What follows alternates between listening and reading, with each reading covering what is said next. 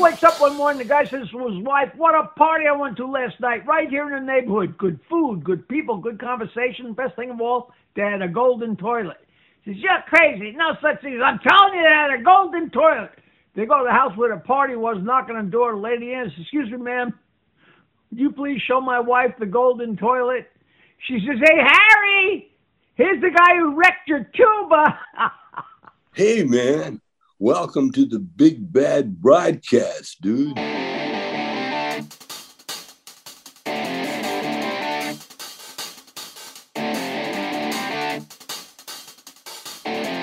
Well, good afternoon and welcome to the Big Bad Broadcast. We got a great show for you today. We have the regulars here. We have Mike Reef. Hey, how you doing? All right, everybody. And we got Craig Mitchell, the producer, the cook, and the all-around funny guy. Give him a round of applause. Yes. Woo! Yeah, a nice round. A nice round. Thanks. Yeah, that's great. We're glad you're here, Craig. Okay. Me too.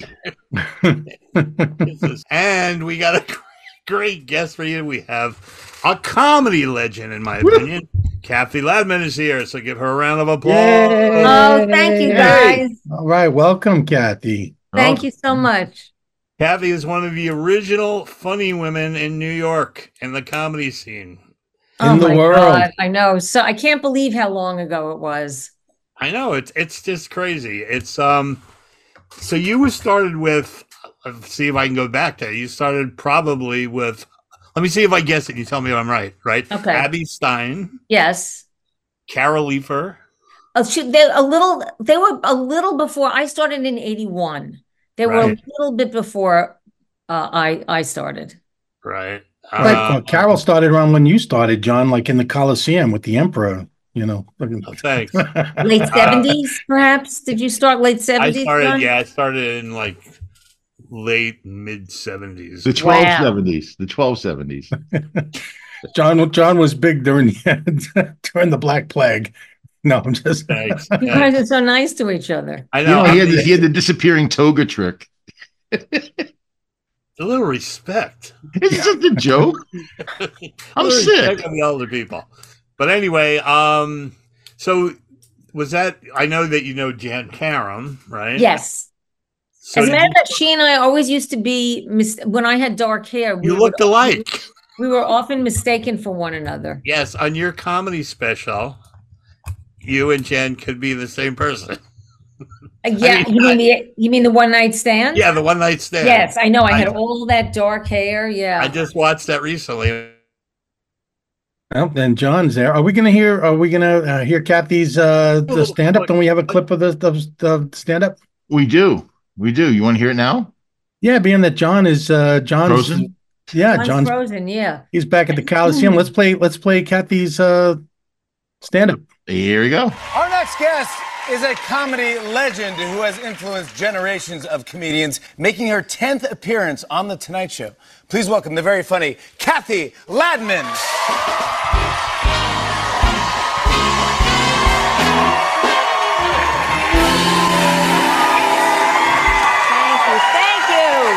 Thank you so much. Thank you very much. Thank you. So I guess you noticed that I have gray hair. Yes, and I like it. I really love it. It's very low maintenance. Plus, I've noticed that I get a lot more looks from guys now that my hair is gray. Yes, and I think I know why. I think it's because they think I can't get pregnant. Guys like that. Yeah.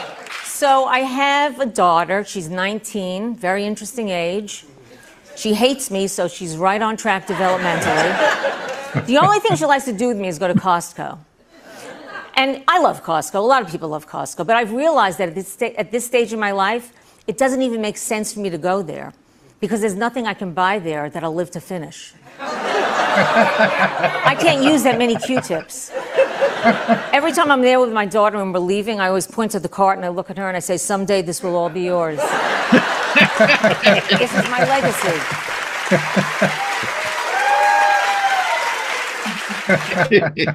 Great stuff. Yeah. Great stuff. I can Thanks, relate. guys. Wow, that is so funny. That's so I can definitely relate to that. I mean, like we were just talking about this before. I think I tore my rotator cuff putting on my shirt the other day. Ow. That's how you know you're old. I know. I know. You know how else you know you're old? When your music is playing in elevators. Oh, yeah. That's really sad. Then I know I have to start making end of life decisions. No, that pisses me off when all the music that I love is all called classic now. It's all classic. But elevators is worse than classic. Elevators without is a doubt. music. Yeah, that's that music, and it's all without. Yes. Yeah. Oh God, and they still can't get used to the. You get pulled over by a cop. He's 14 years old. The baseball players are 12 and a half. I mean, they all look so young. They I didn't look that know, it's young. crazy. Do you know, I have to say, I have never been pulled over by a cop ever. I have never gotten a moving violation ever. Wow. Wow. I've not only gotten moving violations, I get violated when I'm standing still. It doesn't. If you look like me, you will get pulled over. You will get guess so. violated. Yeah, I guess I got a ticket once, but I got out of it at court. It's funny about funny. You talk about people looking young. The worst is like when you go to the doctor and the doctor I know. said he's 12. Oh, I know, God. it's insane. Oh my God. It's real, and you have to trust them because they've just been through medical school. I mean, and but it does feel very odd. I mean, yes, it feels incredibly odd. We're all pretty much at the same stage in our lives now. I had to get a hip replacement, Oh. and I went in there, and the doctor came walking in, and he had on like one of those little Pee Wee Herman suits. Well, tell the whole story, John. John didn't have a bad hip. He just wanted a replacement. He came walking in this little Pee Wee Herman suit with red sneakers, no socks. And I go, oh, it must be the x-ray technician. And the first words out of his mouth is he goes, I know, I look really young, but I do 1,000 of these a year. Wow. So that was your surgeon? Yeah. And he was great. I mean, he was amazing. But it's just so funny when you go there and you see these doctors. I know. I had cataract surgery last year. Anybody have that yet? No, That not yet. scares me more than anything in the world. What? That scares me more Why? than Why would that No, scare you more than anything? It's so fascinating because It's just you're it's- awake when it's happening. I know, that's what scares me. It's so interesting though. Why would they keep Really? you awake? I mean, can't you move or something like that? I mean, it would. No, because your eyes have to be open and you Uh. have to be able to look in different directions. Yeah, you have to participate. Does So it hurt? they just numb. They numb you. They give you a little bit of a sedative, but yeah, you have to be awake. That must be a really my weird God. sensation, man. You're just laying there, and it's like you're like a zombie. You can't move, and there's like people doing stuff. And you have I to put just your found chin it on so that little interesting. thing, right? Don't you have to put your chin on that little thing? Aren't you? No, that's the eye exam you're thinking of. Oh, No, you're lying for cataract surgery. Oh, You're okay. lying on your back. I had to get that done on March 25th. Now I'm getting scared. Oh, don't be scared. Don't be scared, Craig. You get a lollipop afterwards. Oh, okay.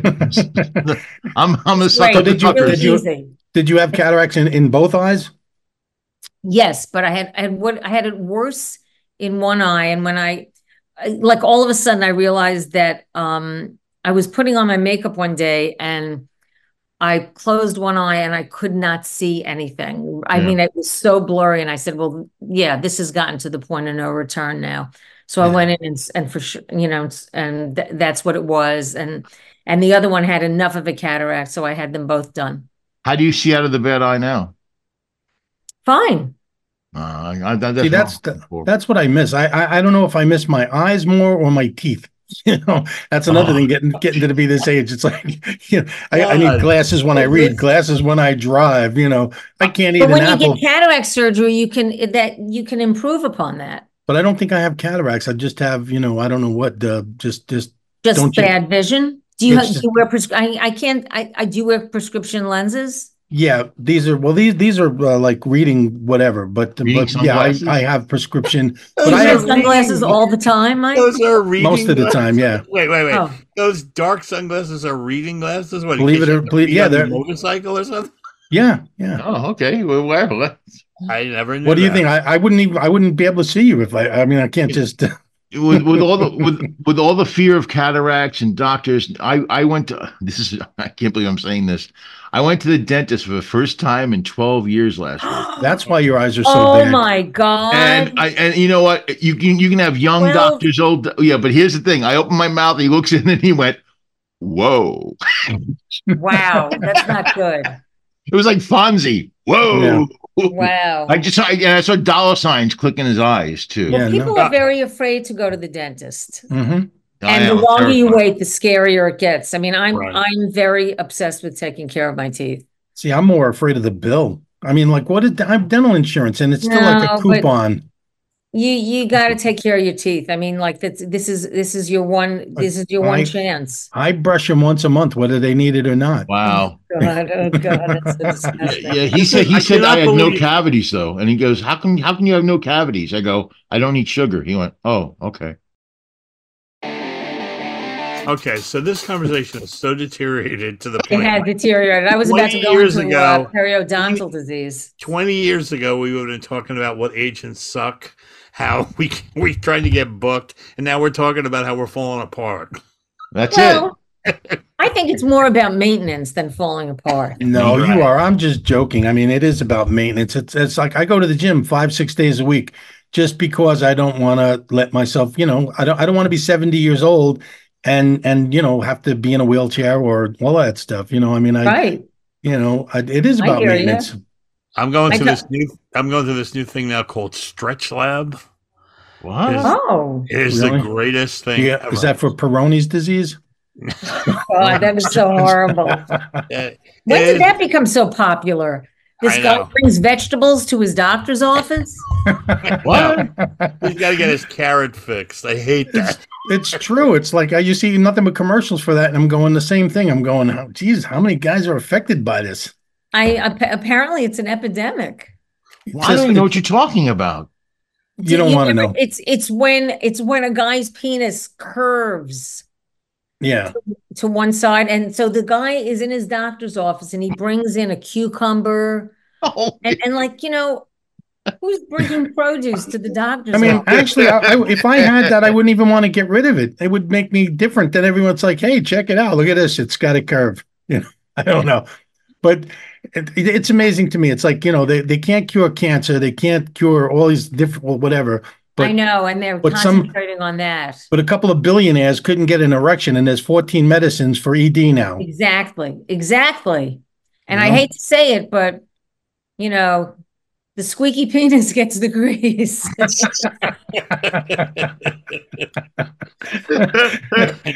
That's a great... Oh, man. Yeah. Mine isn't curved. Mine's more like a knuckleball. So I saw a commercial. I saw a commercial the other day for some pill a woman can take for hot flashes. Mm-hmm. And it got all done with the side effects, and one of the side effects were hot flashes. Hot flashes. Oh, yeah, I know. That's a side effect. You're taking a medicine to stop it, and that's one of the side effects. It makes no sense. Well, if you see the commercials for any medication, the side effects are worse than the disease half the time. Cause. But this is all lawyers at that point. They just are covering their bases here. The one that confuses me the most, and this is in all the commercials, and you guys have heard it, is they go, please tell your doctor if you've had a liver transplant. I think he fucking knows. I mean, maybe the big scar across my abdomen. Maybe that's a hint. Or don't take if you're allergic to. How the fuck do I know if I'm allergic to it? Don't take Ozempic if you're allergic to Ozempic or whatever. Yeah. How do you know you're allergic? Like you said, it's all lawyers. It's all like covering. Paul Provenza used to do a bit in his act about how he's standing online buying a bottle of Windex when he looked at the ingredients because he never ever had time to look at it. And he said in Windex, it's 98% water, 1% alcohol, and I guess the other 1% is blue shit. And he goes, and it's $5 for a bottle because when they put this out, they never realized that some idiot was going to spray it in his eyes and would have to put that on, thinking to himself, well, it cleans tar and bugs off my windshield. Maybe it'll be good for my contacts. Squeak, squeak. I mean, do you remember when that woman had spilled McDonald's coffee in her lap? Yeah. And then after that, that's when they started putting the warning on cups of coffee, particularly in McDonald's, that this contains a hot beverage. Yes. But apparently she had 2nd and 3rd degree burns, though. Well, that was because she was wearing, I believe she was wearing like sweatpants or something. So wearing an electric blanket. It stayed.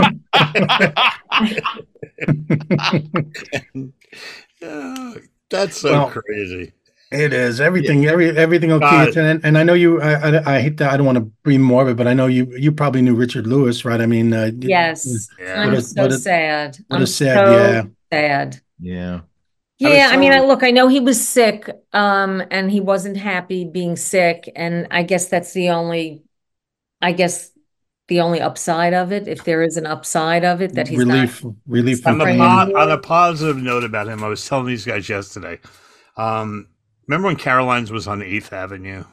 Yes, I was. In fact, Steve Middleman and I were just talking about when we went to see him. I went to see. I was just saying. I was telling these guys yesterday. Caroline said to me, "You got to come in and see Richard Lewis live."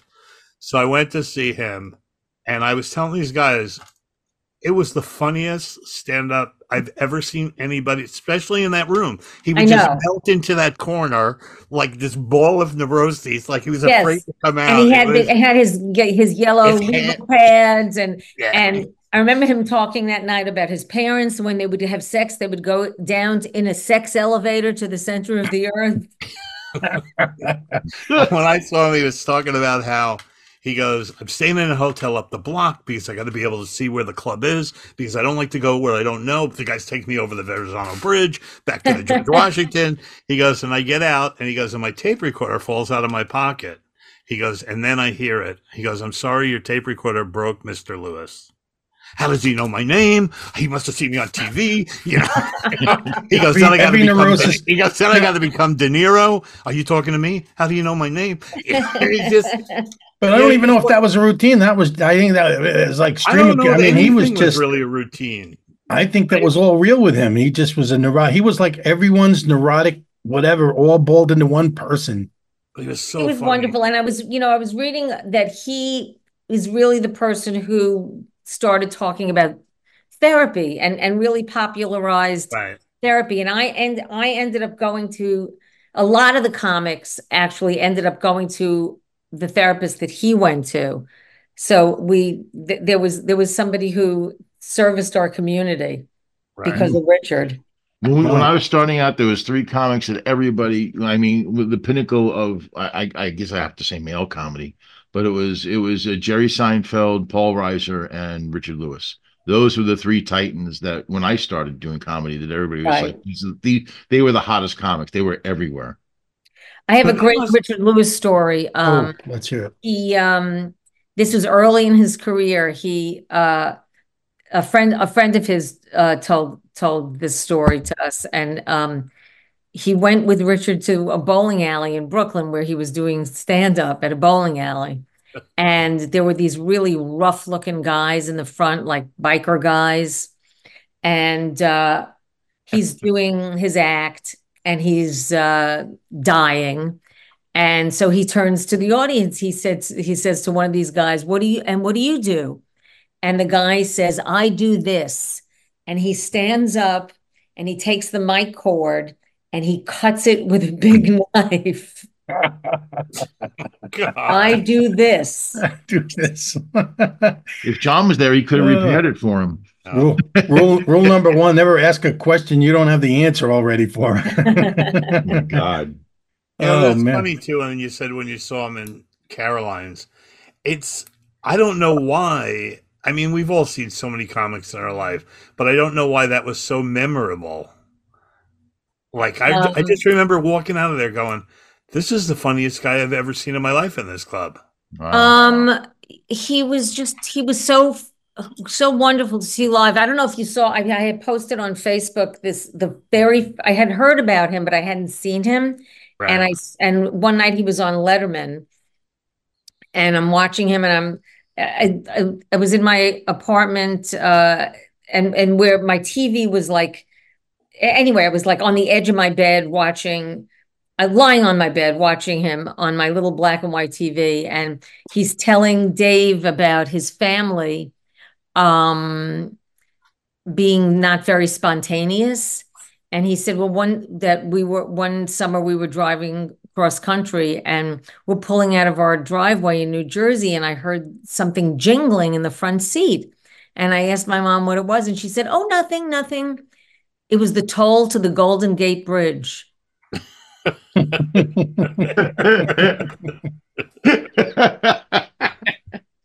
You know what I'd like? I mean, you've had an awesome career, and I always like to know, just from my own edification, like, what would you consider like one of those moments that were like just that a job you did, like either a TV show or stand up, that was just like, wow, this is just magic. I mean, is there any like? Well, I mean, I guess, it's funny because at every point it's different. Like, I remember the first time that I got recognized, it was on the 104 bus going up 8th Avenue. Somebody had seen me at the Triple Inn. Do you remember the Triple Inn? Yeah. In the West 50s on like I think it was 54th Street. And they had seen me that past weekend there. And that to me was thrilling. Yeah. But at every point in my career, something else became the thrill. And of course, I mean, doing my first Tonight Show was incredible. It was incredibly exciting. That was my ultimate dream, was to do the Tonight Show with Johnny Carson. It was everybody's dream. Never got. Yeah, it was everybody's dream. Well, I never got to do Letterman, and I really wanted to do Letterman. So we all have things that we don't get to do. It's funny how you say that, because I remember. Do you remember the comic strip in Fort Lauderdale? Did you ever? I never worked. Okay, but I heard about it. But I remember doing that. There was no airfare.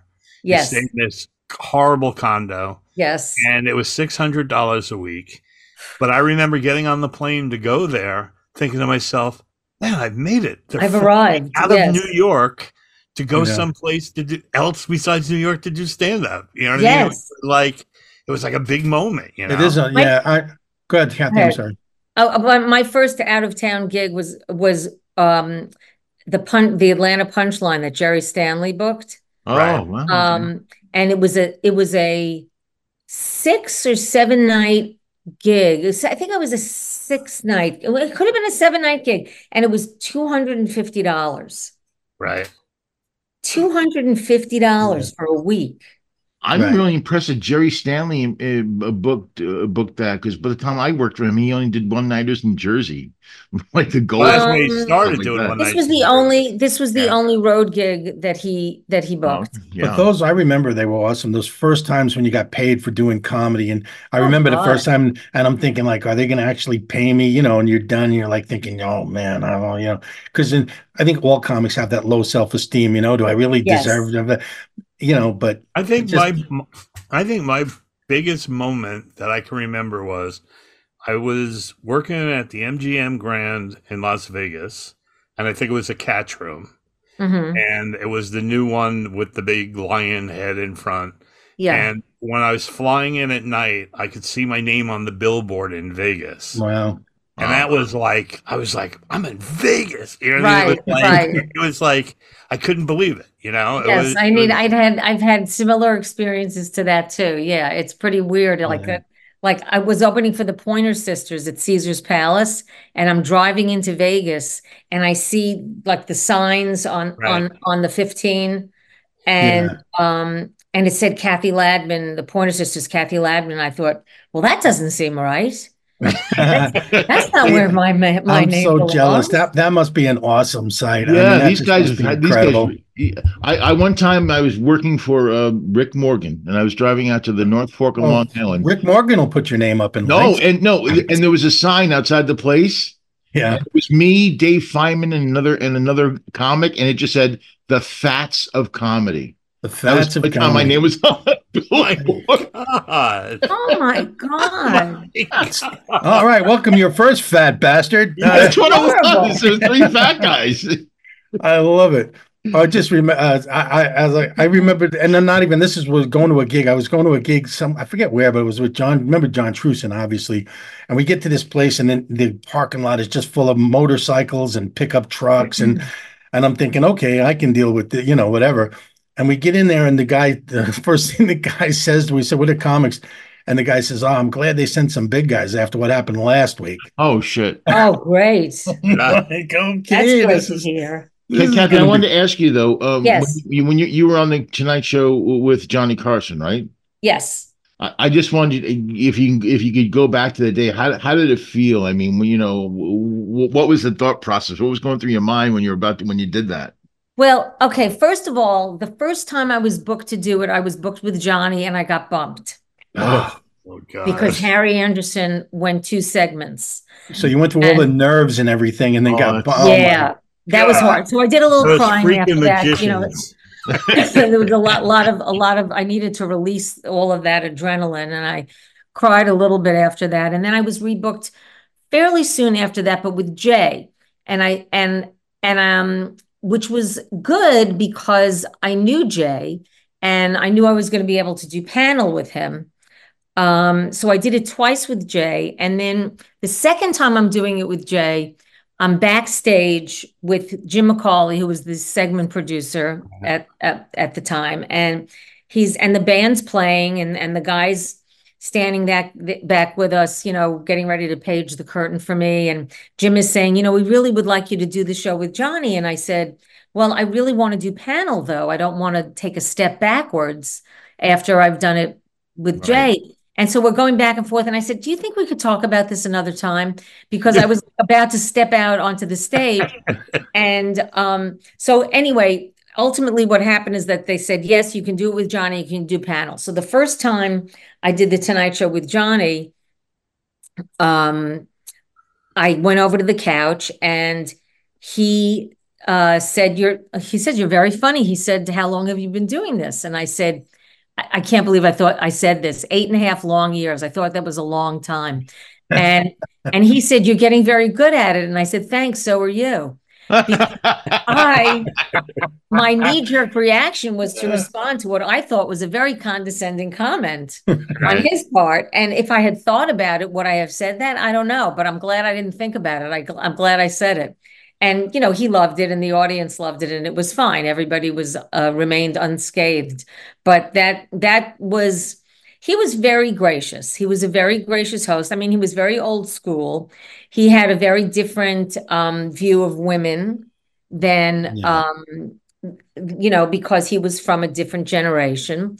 So there was that. But I would say he was a very kind, gracious host, always set his guest up to look great. He was a terrific interviewer, and he was also really shy. I remember like running into him back in the makeup room one time that I was on, and you could tell there was like somewhat of a slight discomfort about him. Wow, everybody said that. I found that really. I see that with a lot of people who are just they're so public out there, but they're introverted when they're not in the public eye. It's funny. Yeah, and I remember hearing him talk about the fact that he had imposter syndrome, like everybody else in the business. Really thought I don't deserve this. Yeah, so they're going to find out about me one day. They're going to find out that I can't deliver the goods. And, 20-something years later. Yeah, I remember once when Rory Rosegarden was my manager, and I went to the Tonight Show with Robert Klein. So I was in California doing something else. Right. And before the show, Macaulay was there, and he goes, "Hey, why don't you go sit at the desk?" And I'm just like, "No." He was like, "What?" And he started laughing, and he goes, there's not one comedian that will ever sit at that desk until they're on the show. He goes, and I always say to comics, you want to go sit at the desk? Because I always go, they're going to go, no. It was like he goes, I think they think it would be jinx them.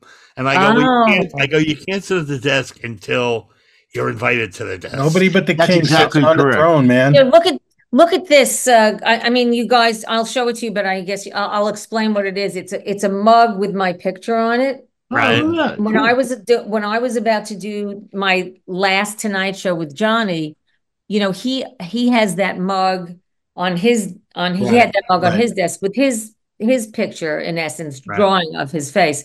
And so I thought I wanted to give him a gift. So I had a mug made at a mall with my picture on it. And he was very gracious. He accepted it, blah, blah, blah. So several months later, I went to the Tonight Show with Jimmy Brogan. He was going to do the show, and wandering around backstage. And I don't know why I opened the supply closet backstage, and there's my mug. And I went to the stage manager. I said, what's going on? Why is this here? He goes, Kathy, he says, he can't possibly take home all the gifts that he gets from people. Right. So I said, well, can I take this home? And he said, sure. So now I have the mug that I gave to him. Can I see that mug again? Can I see the mug again? So you have something. You have something. A possession of Johnny Carson's because you gave it him, so it was his. Is that you or Jen Karam? Not really sure. Yes, that is I. That is indeed I. Well, Jen used to be part of our show, so it's said with love. Oh, okay. Yeah. She was a co-host for a while. Yeah, we love Jan. Matter of fact, we're going to have her back on soon. I reached out to her, but I got to get a lock her down on a date. We love Jan. You reached out to her, so she dropped the order of protection. That's nice. Good. All right, cool. Yeah. So now that my picture's no longer in the post office. Yeah,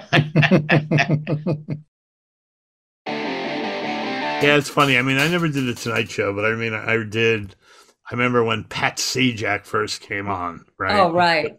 So I did that show with Dick Clark and Morgan Fairchild. But I remember it was like the first week the show was on, so it was still before people realized it wasn't a good show.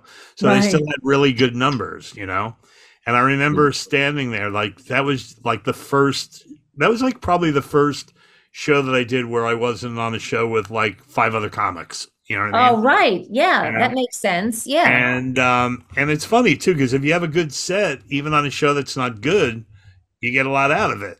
Great piece of tape, yeah. But I was standing there waiting to go on. It made me think of it when you said that we're getting ready to page the curtain. Yes. And Rory's got me by the lapels, and he's talking to me. He's giving me this pep talk. He's going, look, man, there's a million comics that want to be here, but you're here because they wanted you, and you can't. He's giving me this whole, he's going, he goes. Like Burgess Meredith and Rocky. You're a 200-pound Italian tank. He's going, the only way you can screw this up is if you talk too fast. Talk slow. If you think you're talking too, he's giving me this whole big thing. And he goes, if the audience is with you, just play to the band. And he's just giving me all this stuff. And I'm like, okay, let's go. And just the guy walks over to page the curtain. And the other guy goes, the line counts in. We're at 6 million. And I was like, just like right before you walk out. That's not good. Wow. My God. Well, what's the matter? Do you like a more intimate room? That's why Kathy, you're the guest. Please go. When I did the Tonight Show, I used to play to my brother-in-law and my sister and my brother-in-law in their house. That's when I looked into the camera, that's what I was seeing. I was seeing them in their den. When I did Saturday Night Live, I did the one bit where we were live, and we did the blocking, we did the camera block, then we did blocking, then we did the run through, then we did the dress rehearsal. So by the time you get to the live show, it's kind of like, here we go again. But I don't know who it was. It was somebody backstage. It might have been a stage manager. We're about to go out, and he goes, all right, guys, you're doing this for 11 million people. Go. And I'm like, oh my God. Thanks, But, it's still, you're in this tiny little room with one camera, and it doesn't feel like there's 11 million people. Right. You just can't think about that. Well, that's what I loved about the old sitcoms. And I've done a bunch of sitcoms that when they do when they tape them in front of a live audience, some of them they pre-record whatever. But when I used to love, because we're stand-ups. So it's like I came alive in front of that live audience, and it was like it just always gave more. At least I've always felt it gave more life to my performances. And you knew how to hold for a laugh too. Exactly. But definitely. The problem on that Sajak show was that the audience was pretty far away from you, and then there was a wall of cameras. Oh yeah. So it was you had 100 feet between you and the audience. Conan was like that too. So Rory. He was a good manager. Rory said, this is not going to work. I need him right next to the band. And they moved my set right next to the band. Oh. And he said, just play to the band. You know what I mean? And they'll laugh, and and then you'll get a feeling for Good for him. Yeah, the musicians will always laugh because they're high. That happened to Matt Gillis this weekend when he was on Saturday Night on a Live. cruise ship. I You hate Shane Gillis. No, Shane Gillis. Sorry, I said Matt Gillis. Yeah, Matt Gillis is a friend of mine. So you can. Oh, thanks for the mention, Craig. No, but yeah, Shane Gillis did a stand up, and I never saw this before, or at least I never noticed it. The band behind him was stone faced. Usually, they're always like laughing. On the cruise ships, they put the band behind you, and I always tell them to close the curtain. And they're as they're closing the curtain, the band looks at you like, what? And I go, hey guys, I just don't want to see you doing the shoulders all through my act where you just go. The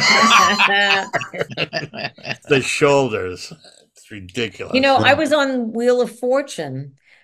Speaking of Pat Sajak, when I was moving out to LA in 1985, and so I auditioned for a bunch of game shows, and I got chosen to be on Wheel of Fortune.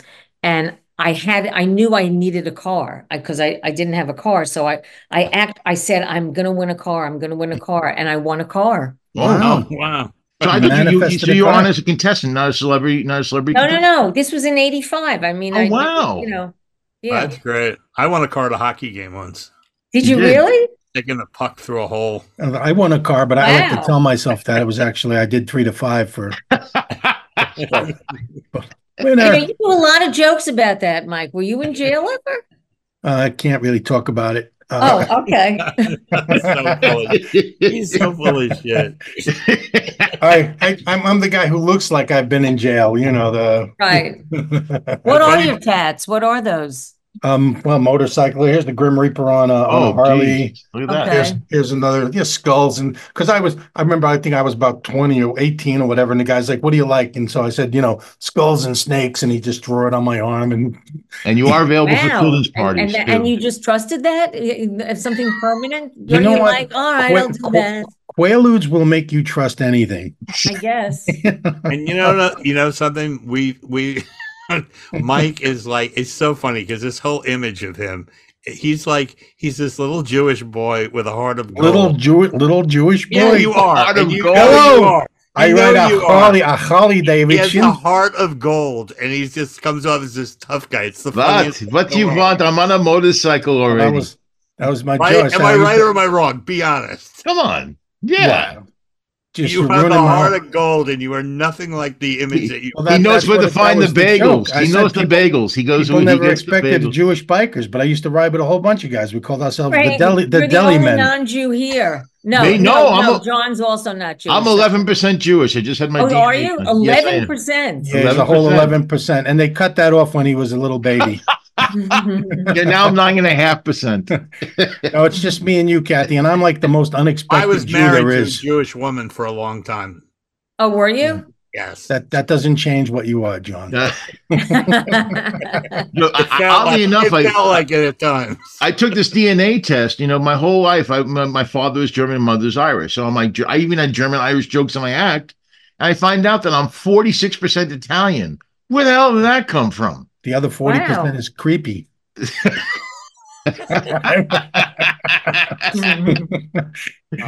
I'm 10% lurker. I like to lurk. Yes, I'm 4% Aegean, which is Greek. So wait. So Craig, you're in LA. I'm in Van Nuys. You're Van Nuys. Van Nuys.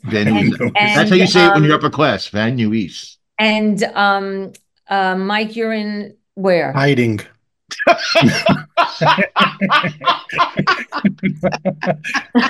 I'm up in the Antelope Valley. Oh, okay, cool. Yeah. And John, you're in New York? No, I'm in Florida. Oh, you're in Florida. Oh, so nobody's in New York, and we all sound like this. I'm near. Well, we're all New Yorkers. Look, Yeah. John legally. Here, I dream of Jeannie Boulevard. Yeah, John has to legally be in Florida just to raise the medium IQ. That's why he's there. Where did you grow up, Kathy? Where are you from? Little Neck, Queens. Oh, Little Neck. Okay, I grew up in Long Island City. Levittown. Oh, wow. Yeah. And where did you other guys? Where did you grow up? Levittown. Long Island. Levittown. And where on Long Island, John? Seaford.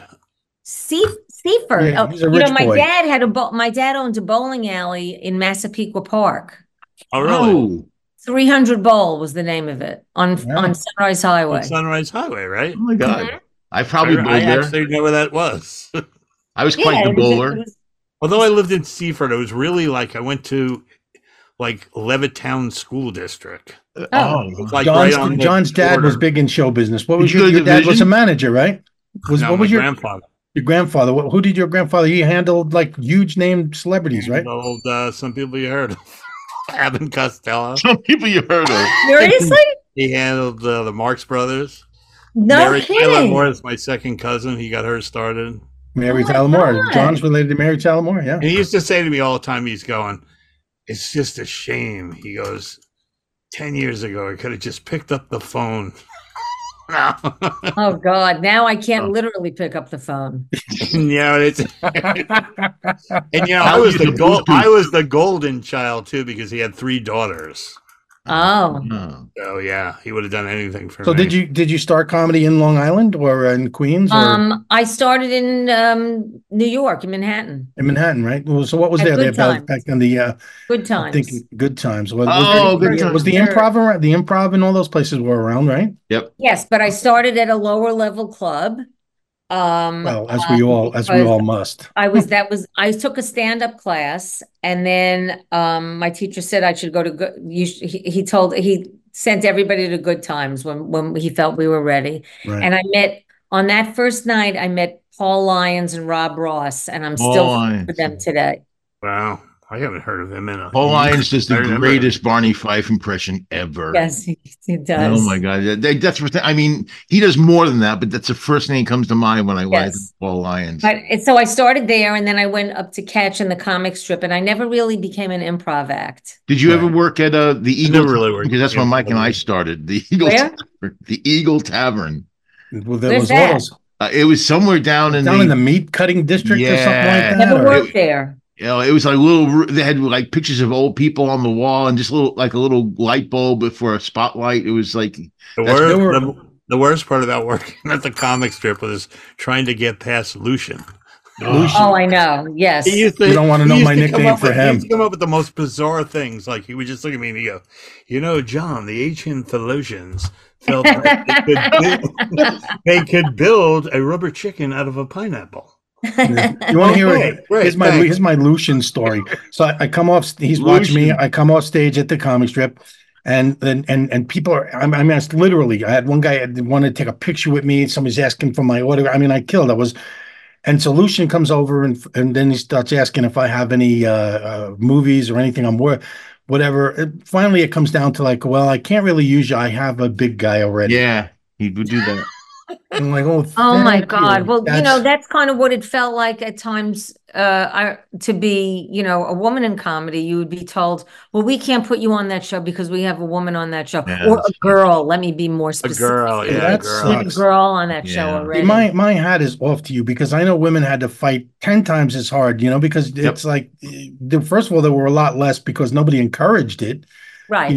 But I'm so like just so glad that funny women stuck it out and didn't go, it's not worth it, because you go through a lot of shit to get successful in comedy. And you have to be twice as funny to make it. And that's also bullshit. But, it's like some of my favorite comedians are like, oh God. I mean, I worked with Margaret Smith and Patty. I love Margaret. Yeah, I remember. Margaret was my first gig out of town. I worked with Margaret and she was so, I didn't know what I was doing. Right? She used to have a motorcycle.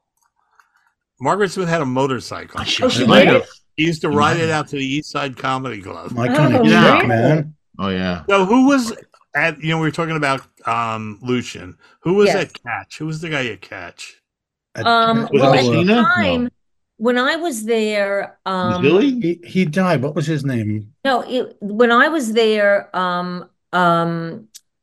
comics, Adrian Tolsch and JJ Wall were kind of running. They were running the shows there, right? And then Louis Ferranda was Ferranda. And then he became obviously. Yeah. Then he went to Caroline's and became. So I was headlining all of their. Remember, they had rooms all over the country. Catch. Yes. So I was headlining them all, but I never really worked the room in New York that much. Mm-hmm. So. they said to me, you should really work the New York room a little bit more since we're sending you all over the country. Uh-huh. So I went in there one night, and I'll never forget this. It was on St. Patrick's Day. Mm-hmm. And I got there because I was doing something else, and I had a late spot. It was like 12:30 or something, and there was like 4 people in the audience. It was the worst show I have ever had in my life. Oh, wow. And I was so embarrassed. You can't judge yourself by 4 people, John. No. I was so embarrassed that I walked on stage, and Louis said to me, he goes, well, and I go, hey, man. And I shook his hand and I said, thanks, that's the best set I've ever had. And I walked out the door. At 2:00 in the morning, I got a call from Rory. John, what the fuck happened? And I go, what? He goes, yeah, he hates you. Well, how can he hates you by an audience of 4? So Rory goes to him, yeah, I don't think he really saw what he does. Give him a spot on the weekend. Yeah. My better judgment, and I killed it on the weekend, and I walked off, and he looked at me like, you fucked me over, man. There were some fun. I didn't know what to say. I was so embarrassed because it was like, even when you have a small crowd, sometimes you still feel like you did the job. Yes. This was like they hated me. I have a Lucian story. When I was at the comic strip, I had passed. He put me on like at 2 a.m. on a Thursday. And I go up. I mean, Jetta Jones was my MC, and she just says, she was like, good luck. And she puts me up, and there's just a table of 4 people up front, and that was it. So I got off the stage with the microphone, and I sat at the table, and I was doing like close-up comedy to them, and we had a great freaking time for like 20 minutes. And okay, that's my time, and I left. And afterward, Lucian goes, Craig, there's only a couple of comics that would actually do that. Robin Williams comes to mind, and I think he might have said Paul Provenza. He goes, and both of them are not you. He was not exactly happy with it. Or as I like to call him, Robert Goulet with AIDS. Lucian. No, I mean, that's horrible. Do you know what the secret to getting Lucian's good side though was he's a huge baseball fan. And I was working for the Mets and doing stuff, and I brought him a baseball encyclopedia that was signed by Bob Murphy or something, and I got all these great spots because of that. So what were you doing for the Mets? I was a sportscaster. I worked for Sports Phone. I worked for another outlet, and I was doing that during the 90s too. Yeah. Oh, what's fun! He was always eating Chinese food. Yeah, but I loved going to Cat. Like, I think it was on. Do you remember? I think it was Mondays, or it might have been. But I think Mike Sweeney had a show called Mrs. Sweeney's something. He'd dress up in a dress and just. Oh, really? Catch was fun like that. They would have these weird nights where they would just do weird stuff. I mean, I never got to work Catch a Rising Star, but I would go there and hang out with guys I knew, hang out with Colin Quinn and all these guys. I worked at the new Catch, not the old. Mike Sweeney. There was just so many Rich Franchise. It was Catch just was all these. Really an exciting place. It was. So, Kathy, are you a Met fan? Oh yeah. Yeah. Mets. I am a Met fan. But I think, being in Los Angeles for as long as I've been here, I also root for the Dodgers too. I can't anymore. They're too. I'm sorry. They're too rich now. I can't. I know that's how my dad felt about the Yankees. He felt that they were buying all their best team that money could buy. Yeah. I love the Dodgers when they had Garvey and Russ. I love the 70s and 80s Dodgers, but this current Dodgers just like, no thanks. You mean because of Ohtani and the deal that he got? Yamamoto and Glass now, and like this is an all-star team there. It's you know what though? After I watched them, I'm like hungry for more baseball an hour later. No, stop it! That's so racist. Oh man, it's so funny. It's so funny because we've had her on the show, and Sue Kalinsky. Oh, I love Sue. She's one of my best friends. I love Sue. So Sue and I, years ago, we were the comedy commandos for Coors Beer. Yes. And it was us and these other Midwest guys. And she would just go to them, I'm only going on the road with John Ferrantino. Because we could talk. But boy, she knows more about sports than any person I've ever met in my life. She's really savvy. She's really savvy. Yeah, it's incredible. She would just talk to me about like I don't know. We were on a plane once, and she just started talking stats about like every football, I every love Jet sport. player. No, she is so. Yeah. I mean, she grew up with. She has 3 brothers and a sister. But I mean, I think a lot of, I don't know for sure, but I think a lot of the fact that she grew up around brothers. Oh yeah, that's what she says. That, yeah. But I think she's doing a podcast now with somebody from ESPN, Steve Mason. Right? Yeah, Steve Mason, yeah. You know what's great about that whole group of comics, that women comics that you guys came up with? I have a lot of respect for, because it was all good jokes. Like, so many female comics after that, just like it was just, I don't know. It was like, just like the guys. It was, you know what I'm saying? I mean, like I always say, like your comedy, Sue Colinski's comedy, clever, smart. A guy Monday could Liebman, a guy could do that act. Mm-hmm. You know what I mean? Whereas so many women are like, periods and minstrels. I know. It's really, I'll tell you a funny story at work. Which is as bad as a guy talking about his private stuff. Yeah, No, but I don't want to hear that shit. Be smart. Yeah. I was working with Chris Rush once, right? Remember Chris Rush? Yes, we love Chris Rush. I don't remember. He had bald guy. He's the guy. Genius. He was like. Oh, okay. So he was just the funniest comic in the world. He really was. And like when I met George Carlin, George Carlin goes, Chris Rush? I go, yeah. He goes, is he still telling everyone he writes for me? And I go, yeah. I go, yeah. He goes, well, he does. But anyway, we were at a show once, and this middle act, the woman went on, and the whole thing it was a Saturday night. It was just about periods and menstrual cycles and all this stuff. Yeah. And Chris Rush comes walking out, and he goes, so let's have a round of applause for whatever her name was. And they get a big round of applause. And he goes, it's a Saturday night. You may be here with your family, and you may be here with your date.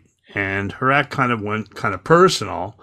And, I don't know about you, but I just don't know if that really has a place on a Saturday night show with a mixed crowd. And it gets an applause break. And he says, I would like to add a little footnote to that, though. If it wasn't for the invention of these products, women would be able to be tracked through deep snow by wolves. Oh my God! And I love Chris. And this is one thing though I've never been a fan of. I've never been a fan of where tearing. Where did that come from? I've never been a fan of tearing up the community for me. I'm sorry. What, Mike? I said I love Chris. I mean, he's passed away, but I loved him. He was actually a friend. But I never was a fan of anyone who would go on and then tear up the comic before them. I never liked that. Yeah, I think that I have to agree with you on that. Yeah, I do too. And it's so it was so out of character for him. But I think he just thought that this joke was like so brilliant. It's so funny. You say he was a genius. And the only joke I remember basically of his is he said, he goes, whales have a penis the size of a telephone pole. So if you're ever swimming in the ocean and you suddenly hear, chances are, I wear a silly. He goes, get out or you'll die like a finger puppet. Oh my God.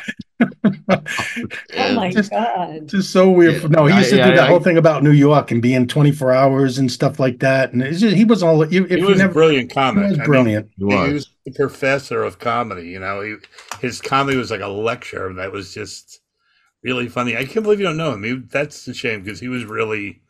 It's very funny because he always said, he goes, it's very funny. He goes, I have most of my comedy is really highbrow, but when people remember my act, they remember the lowest parameters of any joke I've ever told. So I know we must be getting near time. I wanted to say, Kathy, do you have anything coming up? Are you working on it? I know you just did some big project. Well, I just did a performance of my solo show this past weekend. I'm going to be doing it again in May. In Los Angeles at the Whitefire Theater. It's called This Show Make Me Look Fat. Right. I love the name. I love the name. And it's actually about my recovery, my struggle with and recovery from anorexia. Oh. Not so funny, guys, huh? Well, no, I'm a recovering bulimic, and that's not a joke. I really am. So I can relate. I've done everything. Yeah, so I mean, it's not funny, but it's true. I thought I was a bulimic, but it turned out I just drank too much. Oh no. Oh no, I'm not making fun of. But the show is funny. The show is funny, but it's also got its serious points too. And I'm about to embark on to the East Coast, where I'm going to be doing a handful of performing arts centers in Savannah, Georgia, and in North Carolina. Very cool. If you're listening out there, go see Kathy. She is funny, I want to go see funny. She is incredible. We just look her up on the internet. There's so much comedy. It's just brilliant. Just really brilliant, funny. I love the fact, I was saying to somebody the other day that I think that you get more joke laughs per minute than most female comics I have ever seen. Now, why must you qualify that? I was just going to say that. Why do you have to qualify it? Just comics, because I think it's more of a no. In this case, I think it's more of a compliment. Okay. I think it's more of a compliment because no, and I'm not backpedaling here at all. I mean, I just think it's. I'm not backpedaling it. No, I've played your set for my girlfriend, and she's getting a little older now too, and she was crying. I mean, she was crying laughing. I'm sure Chris is going to be delighted to tell that you told everyone she's getting older. Sorry, Chris. Getting older. And I related immediately to. You laughed so hard about the makeup. You come out on the Tonight Show and you talk about your gray hair, and I let my hair go gray like 10 years ago. I was just like, F it. And you're right. It's low maintenance, and this is who I am. I love it. I love having gray hair. I love it. Guys, you've been so great. Thank you so much for having me as a guest. Thank you so much, Kathy. Thanks for coming on. Thank you for lowering your standards and being with us.